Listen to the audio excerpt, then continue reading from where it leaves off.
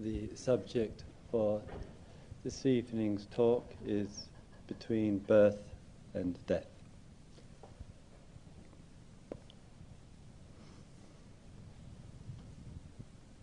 Sometimes, through the circumstances of life,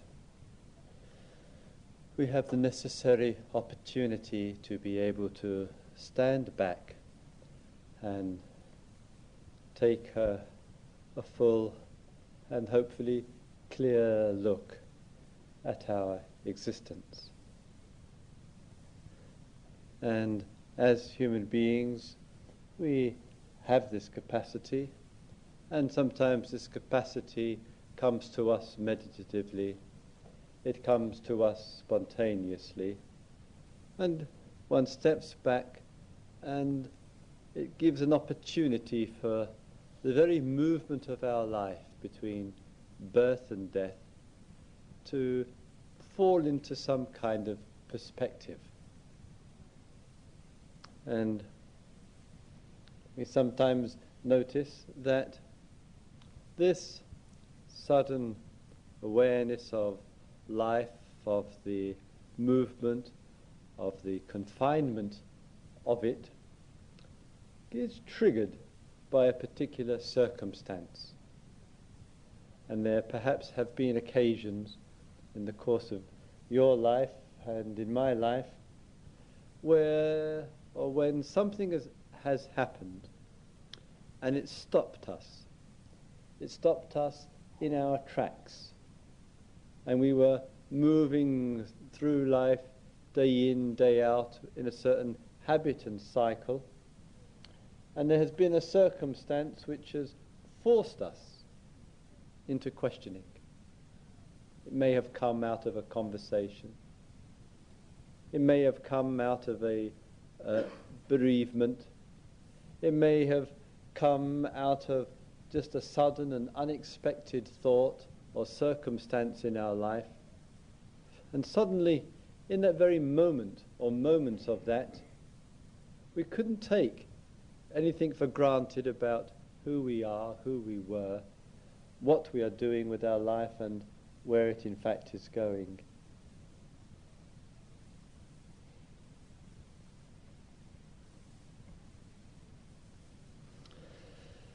And in that moment, or in such moments of our attention being arrested in the moment,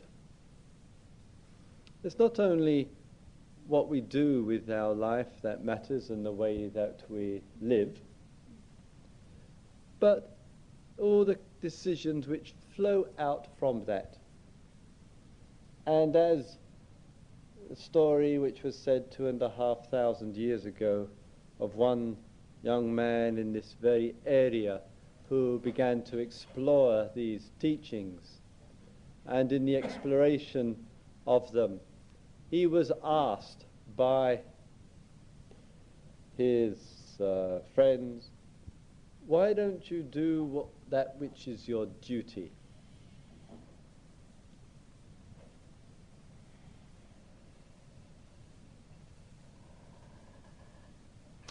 Why don't you do that which is your duty?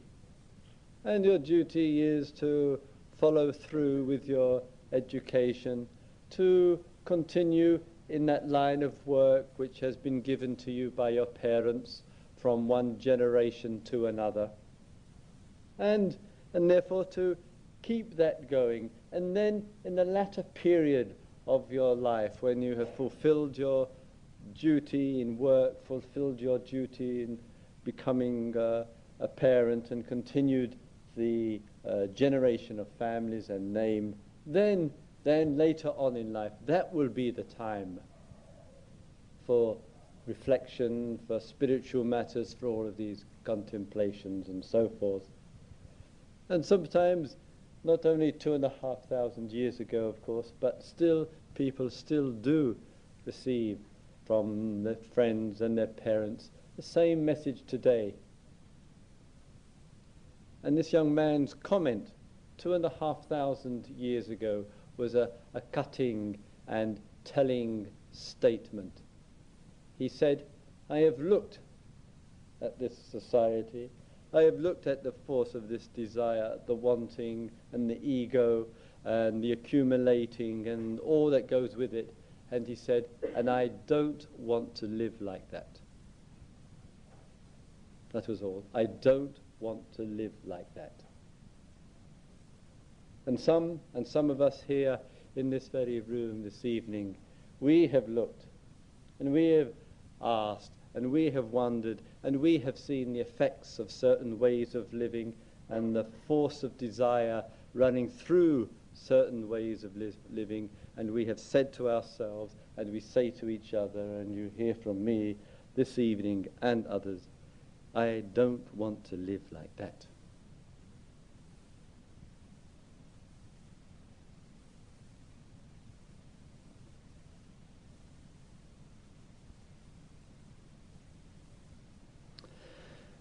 But of course, it's unlikely that a single statement made in the affirmative, a single statement uttered out of our mouths, no matter how much conviction there is in the moment about such statements, that it itself will have the power and the authority from inside of us to actually make such a difference that we don't live like that. And one can never underestimate in this world of greed and fear and selfishness and desire and obsessing with self-interest, one can never underestimate the potency upon consciousness of conditions around which sometimes are like a magnet. And I know one of my teachers, he, when speaking of these very same matters, would have in his hands and would put out a display of small magnets, and he would show how human beings, he would make up some models around, and how human beings, like a magnet, we think we are free, we think we are not attached, etc., and move slowly but surely closer and closer, and the very magnetism of things, the very pull, the potency of attraction toward things sucks the whole life away from a human being. And sometimes we hear, as I have heard many times over the years from people in their 30s and 40s and 50s and 60s, my life has gone by, I have reached this point in my life, and I ask myself, what have I done with it? Whatever happened to it? And that very easily and understandably, I feel, this pull upon human beings, and one's life is swallowed, gone. Gone into that which one's deep down one never had any heart for.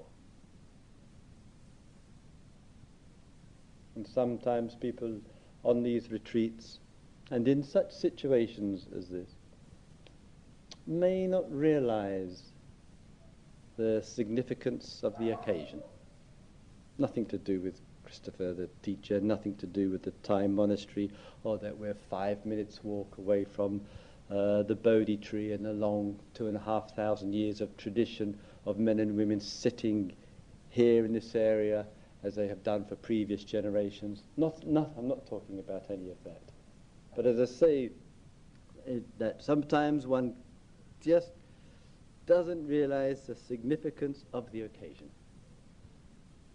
Of the occasion for the potential and the possibility of a release into some other way of being which is genuinely, authoritatively nourishing, fulfilling, and really serves the deeper interests of this earth. It's as though sometimes in meditations, in sitting and walking, and in the silence of things, it's as though sometimes we're on the very brink of something mystical and wondrous, and all the potential that comes out of it. We're right on the edge of it, and it's like it's there, and then suddenly it fades.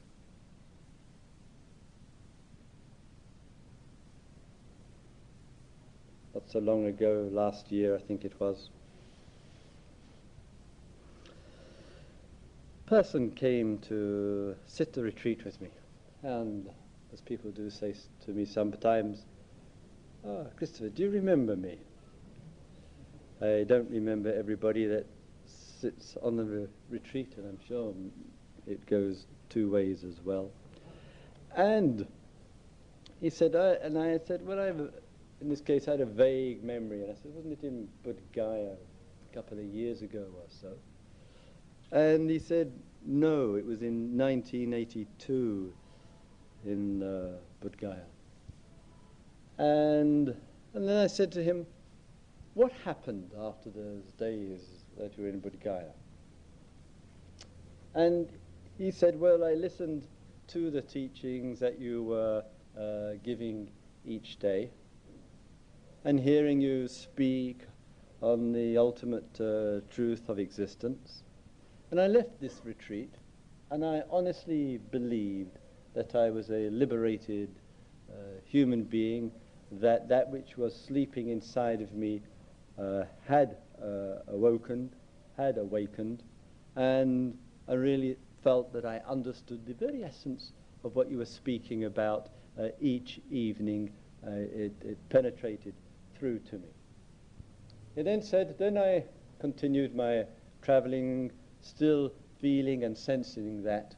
And then I went back to the West. I still didn't feel that I had lost that essential teaching that was being given in the Dharma hall night after night. But then he said, very gradually, in the course of time, I began to get a little bit more identified. Things which were going on around me began to matter a little bit more. I began to take a bit more interest in having a bit more money, a few more possessions, getting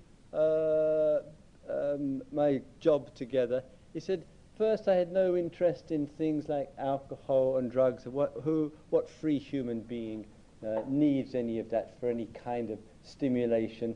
But then he said, I began to notice I would go to a little bit more into that. And the time went by, and he said, and within 2 or 3 years, he told me, of arriving back in the West, he said, he suddenly realized he was right back where he had started. And as though he had come full circle, that the very reason for leaving the West and moving out of its sphere of influence to explore spiritual teachings, he had done that. He had returned to the West, and then in the course of time, he was once again back where he was. What on earth happened to that consciousness?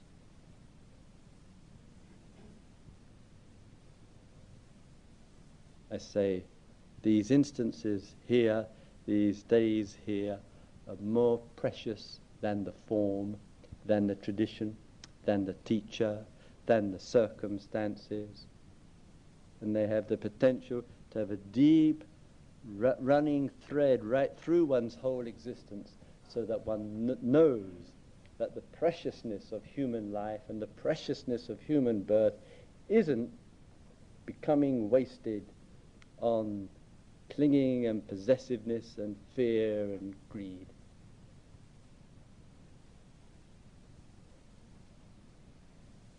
So he found himself back in a retreat, looking all over again, exploring and looking into things all over again, hearing the teachings all over again, to awaken that which was waking, what he felt was waking up, once again, tragically, insidiously, had fallen asleep.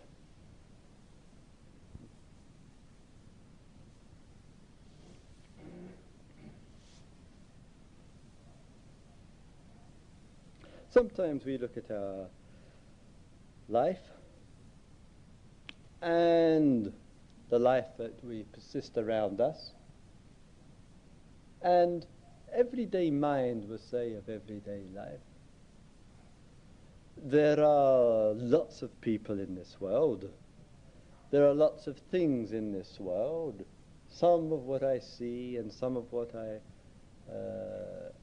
notice I like, and some I dislike. And what I like and what I dislike is that which matters. What I like and what I dislike is that which matters. And it could seem that between the two poles of birth and death, it's a movement of likes and dislikes. One could even describe life for some as nothing but living in and out of likes and dislikes.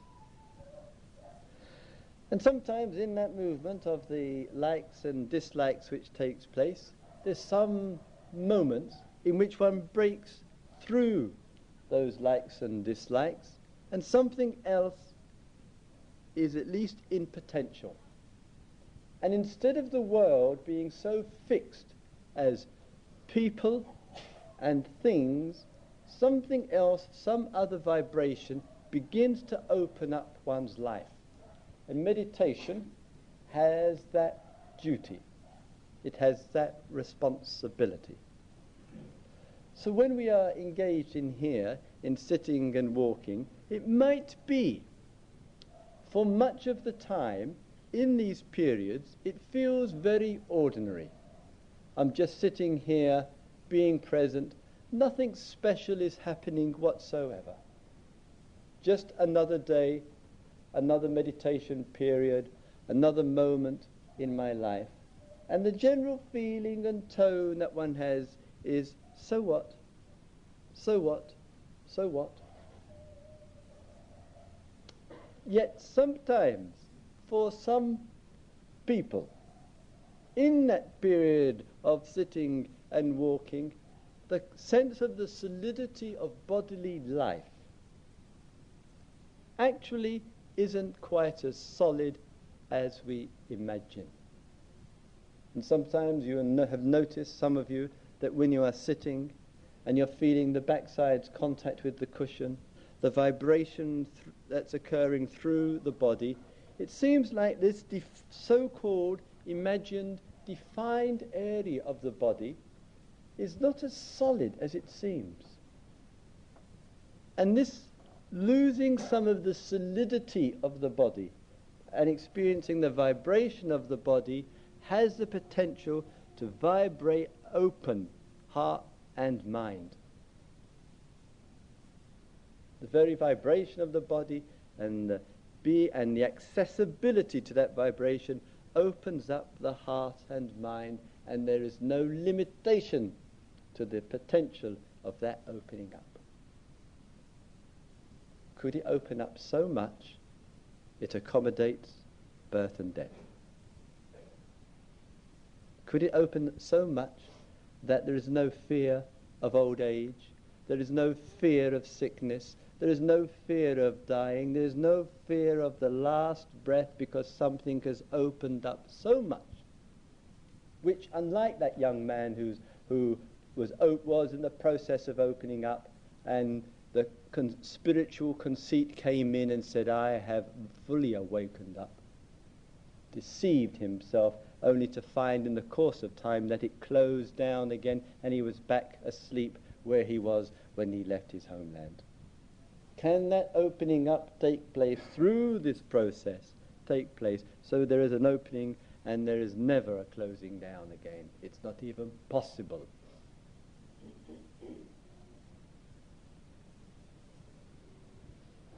So sometimes we are engaged in the sitting process, sometimes we're engaged in the listening process, sometimes we're engaged in the walking process, or just in the very nature of a receptive and caring and attentive day.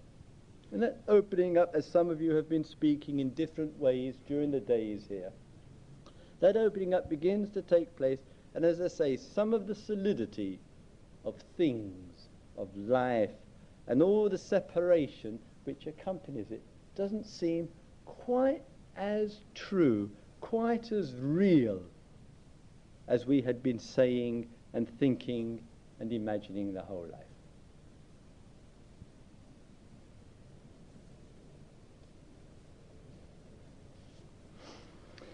Sometimes in that going deeper into ourselves and in that opening up which takes place, there may be moments of a certain spaciousness.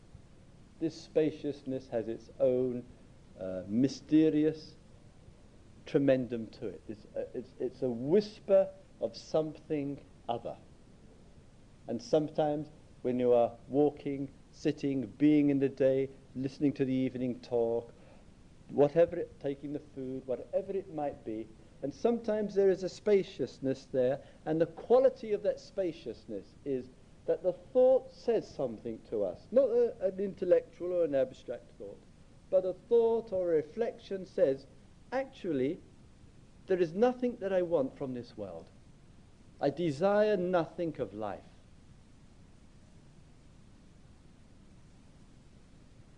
I want nothing from nobody, nothing from things, nothing that I have to pursue, I have to gravitate towards, I have to get and add to myself, so to speak, at all.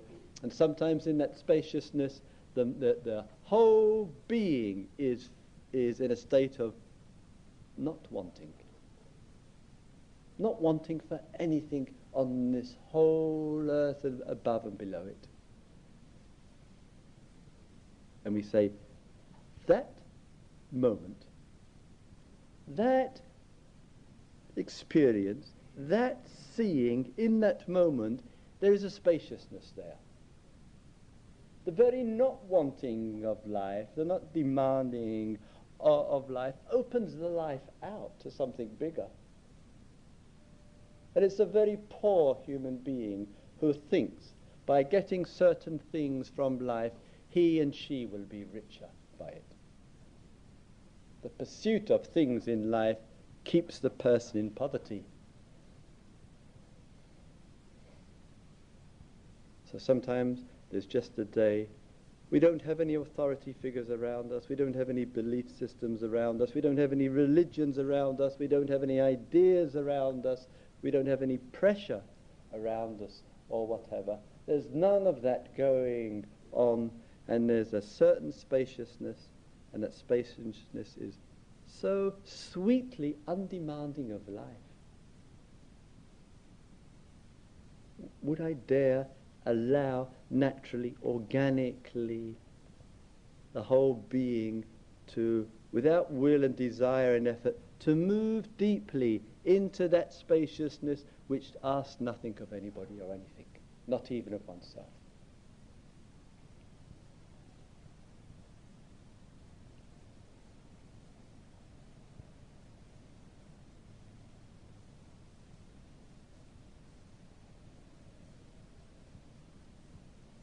Sometimes in our relationship to bodily life, the vibration of life, so precious, spoken of so much for thousands of years. But in this experience of the vibration of life and that spaciousness of life, which is again the birthright of humanity, that in that spaciousness, at times it seems with remarkable speed, that spaciousness that one has touched gets filled up. It's almost the experience that there is a spaciousness, and then suddenly, and often within 24 hours, within a day or two, that spaciousness, there is a contraction taking place. And the formations of emotion, the formations of thoughts, the formations of ideas come in at an accelerated speed, and one says to oneself, gosh, just yesterday, just earlier on today, I was feeling so much more spacious around life, so much more spacious and content with things. I wasn't asking of anything, and now I'm just completely caught up in all this, whatever it is. What happened to my spaciousness?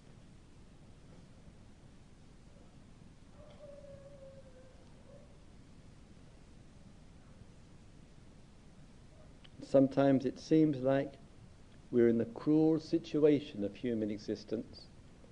It's like as though life has inflicted a cruelty upon us, which says to us, life says to us, I'll give you this spaciousness and this depth and contentment it will only be short-lived, because within a few moments or a day or two, something else is going to come back, and that spaciousness will be so far away from you because you'll be right there in the midst of some stuff.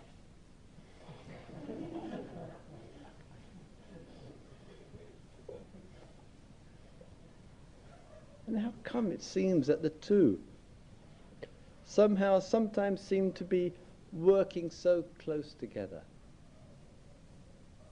And we say to ourselves, I want to be free of all this stuff. I don't want all these issues going on in my life. I want to see all of this dissolve and go away. And then we notice the willpower moving in, trying to get rid of. Trying to get rid of. And the very trying to get rid of, in fact, impounds on it. The very movement says, this must go, solidifies the very thing I wish to dissolve. We think through resistance there is dissolution. Spaciousness makes such a demand on human existence that the spaciousness is such. Can this spaciousness actually accommodate this stuff? Can I say, when there is some in the facing of one's existence and there's something going on inside of us, and every thought in the cell says, I wish this was not in my life. That in the very thick of all of that, one says, this is one's life, and it's okay. Because it's the truth of the moment, and the truth of the moment is what we are learning to be with, whatever it is, and it's okay to be with it because it's honest and true. Not for any other reason.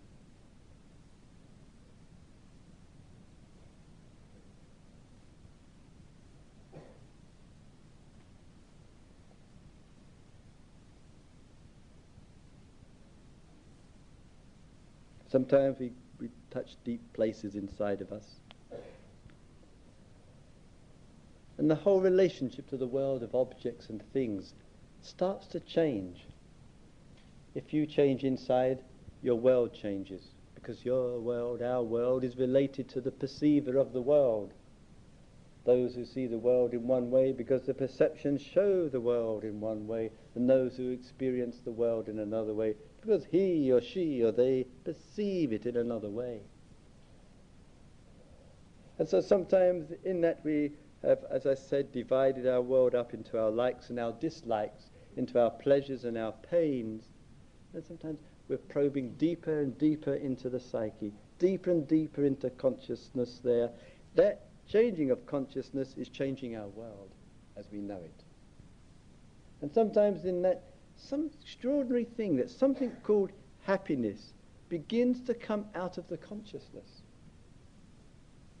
And it begins to suffuse what we see and what we hear and what we smell and what we taste and what we touch. And there's a sensitivity which from the happiness inside begins to come out through the senses. And so one has looked at one's existence deep within oneself. One has touched that sense of spaciousness which is there as our birthright. One has acknowledged that if spaciousness is authentic, it will allow stuff to move through because it has to move through that spaciousness. But that very depth of that spaciousness also, it allows happiness to move through. And one wonders in the mystical nature of things, how is it that this happiness moves through? What is this strange thing that goes on inside of a human being which one says the stuff that moves through, the pains, the fears, the negativities, the jealousies, the angers, the aggression, say, oh yes, I know all of that. I can see, I recognize that because it's got to do with old patterns. It's got to do with my past and how I was and all the things that happened to me. And I can see all that with that stuff that's coming through. That stuff never ever could run as deep as spaciousness. How could it? And yet when one is going deeper and deeper, and that stuff still occurring, still, as it were, occupying space, and yet in that spaciousness in which the stuff isn't moving, where is this happiness coming from? How come that there are human beings, men and women on this earth, who live a life of presence, who live a life of simplicity, who live a life of sensitivity and connectedness, who live what you and I would describe and do describe as a spacious life in their spirit and in their way? And this, where is this happiness coming from that suffuses this spaciousness? Despite anything and everything.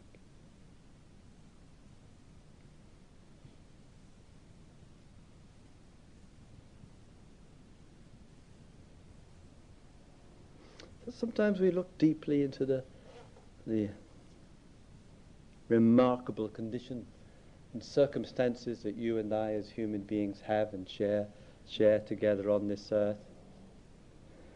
We look so deeply into these things that we don't even have to say to ourselves, oh, I must be less attached to this. I must be less identified with him or her or them. I must be less caught up and less desirous and less of this and less of that. Or one says, I must be more of this, more sensitive or more vulnerable or more aware or more meditative or whatever that might be. And we're constantly, unfortunately, viewing ourselves and being told by people who ought to know better, viewing ourselves in terms of less of this and more of that. And the poor mind, hearing these messages, goes back and forth, pulled back and forth between the two, less of this and more of that.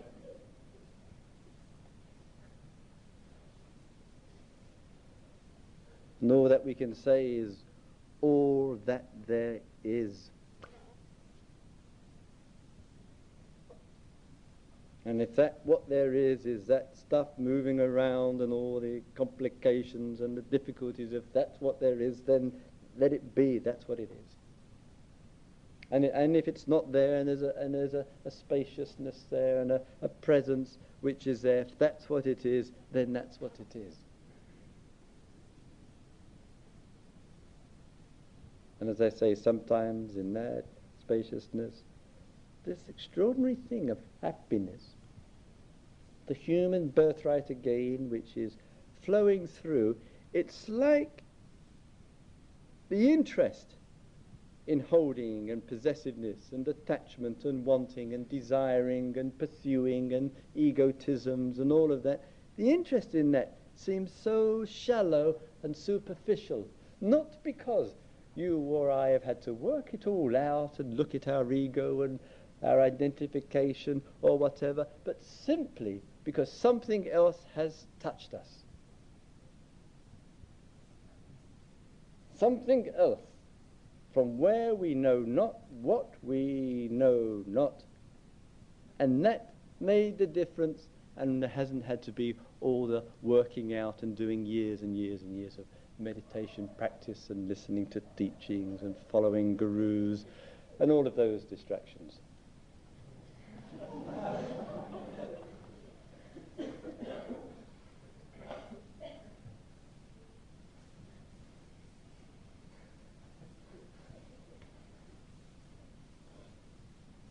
So let's say those moments, those periods, and it doesn't matter, whether it's just a rather apparently short-lived moment which occurs.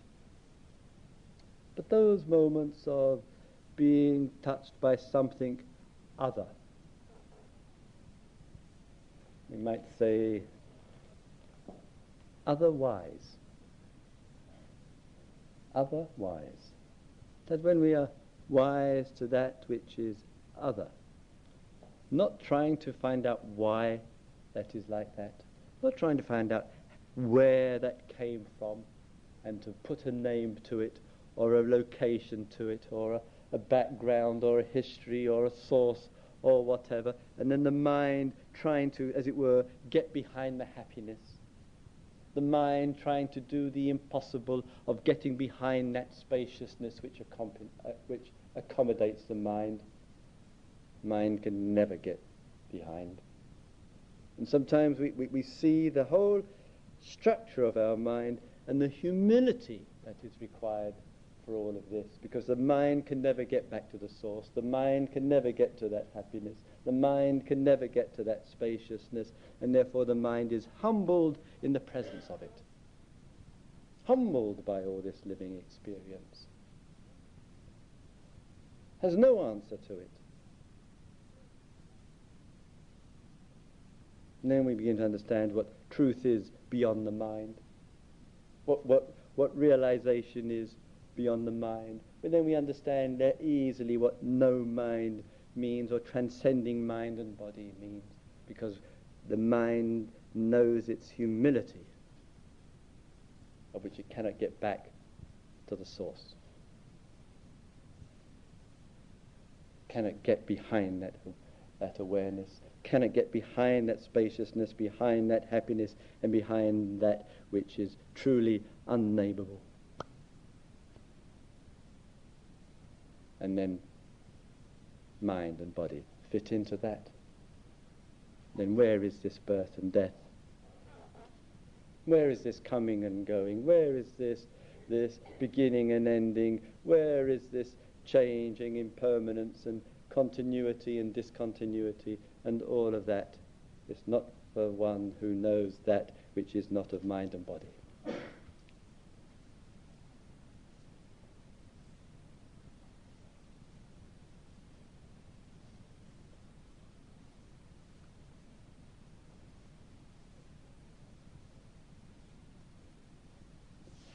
May all beings see into life.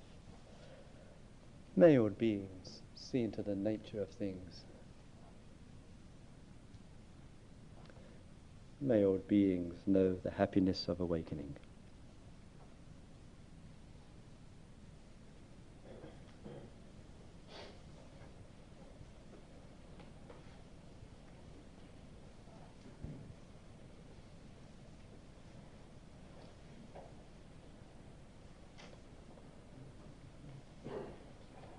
So let us have 2 or 3 quiet minutes together, please.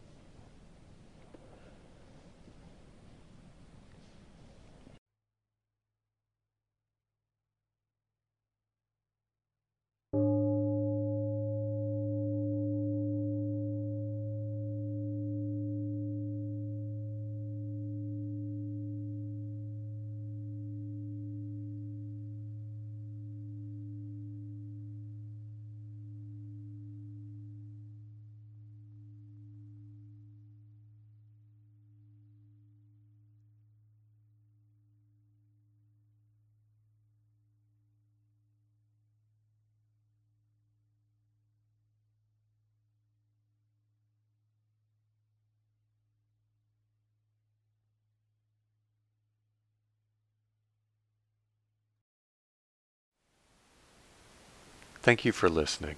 To learn how you can support the teachers and Dharma Seed, please visit dharmaseed.org/donate.